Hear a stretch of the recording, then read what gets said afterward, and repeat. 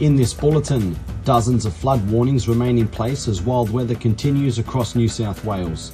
The Albanese government accused of softening up the public over promised tax cuts. And in sport, the Gold Coast Suns raises its hopes of AFLW finals action with a big win over Sydney in the wet. With the latest SBS News, I'm Marcus Megalokonomos. 63 flood warnings remain in place across New South Wales, with Sydney-siders warned of more rain overnight. Some areas over the state's central coast have received up to 100 millimetres of rain, well over the October average. State Emergency Service Commissioner Carleen York says the SES has received more than 330 calls for help in the past 24 hours and had to perform 6 flood rescues. So it's really important that people do listen to the messages. The roads are dangerous, and it's important to remember if there is water over the road in front of you, turn around and find another route. With the end of school holidays coming, we are expecting there will be a lot more people on the roads trying to get home before the school holidays end. And again, please be prepared.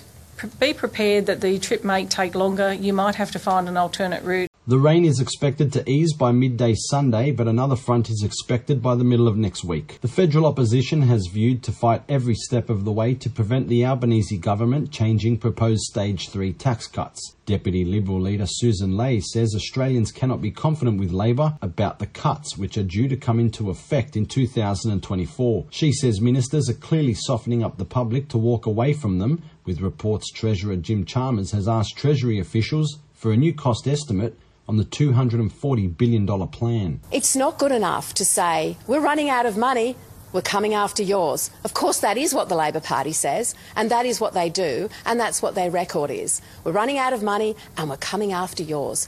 And it doesn't surprise me in the slightest. But it is a barefaced mistruth to have stood there in the last election campaign and agreed to these Stage 3 tax cuts. And I want to know today, who is too rich to have promised tax relief, particularly as we go into uncertain times?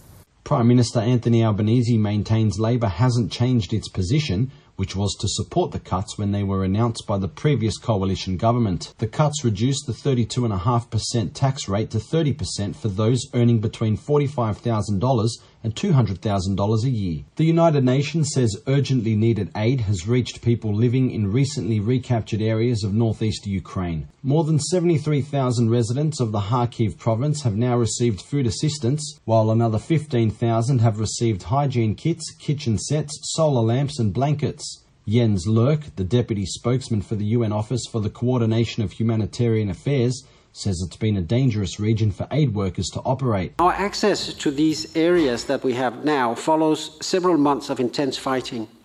Nearly 140,000 people are believed to remain in the towns, villages and settlements in areas where control has changed, but they have extremely limited access to food, water, gas, electricity and medical services. He says the up to 9,000 residents remaining in the city of Izium are entirely dependent on humanitarian aid to survive. Izium, invaded in April, was used by Russia as a key military hub to supply its forces from the east. It was recaptured by Ukrainian forces just last month.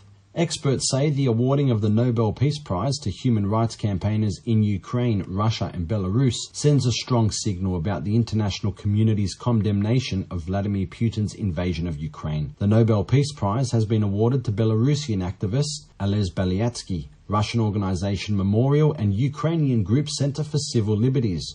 Researcher of Nobel Prizes at UNSW, Lucas Schwartek, told SBS that this year's awards could have the power to incite geopolitical change. I think this year's announcement and awarding will probably strengthen groups in Belarus and Russia, and particularly civil society groups.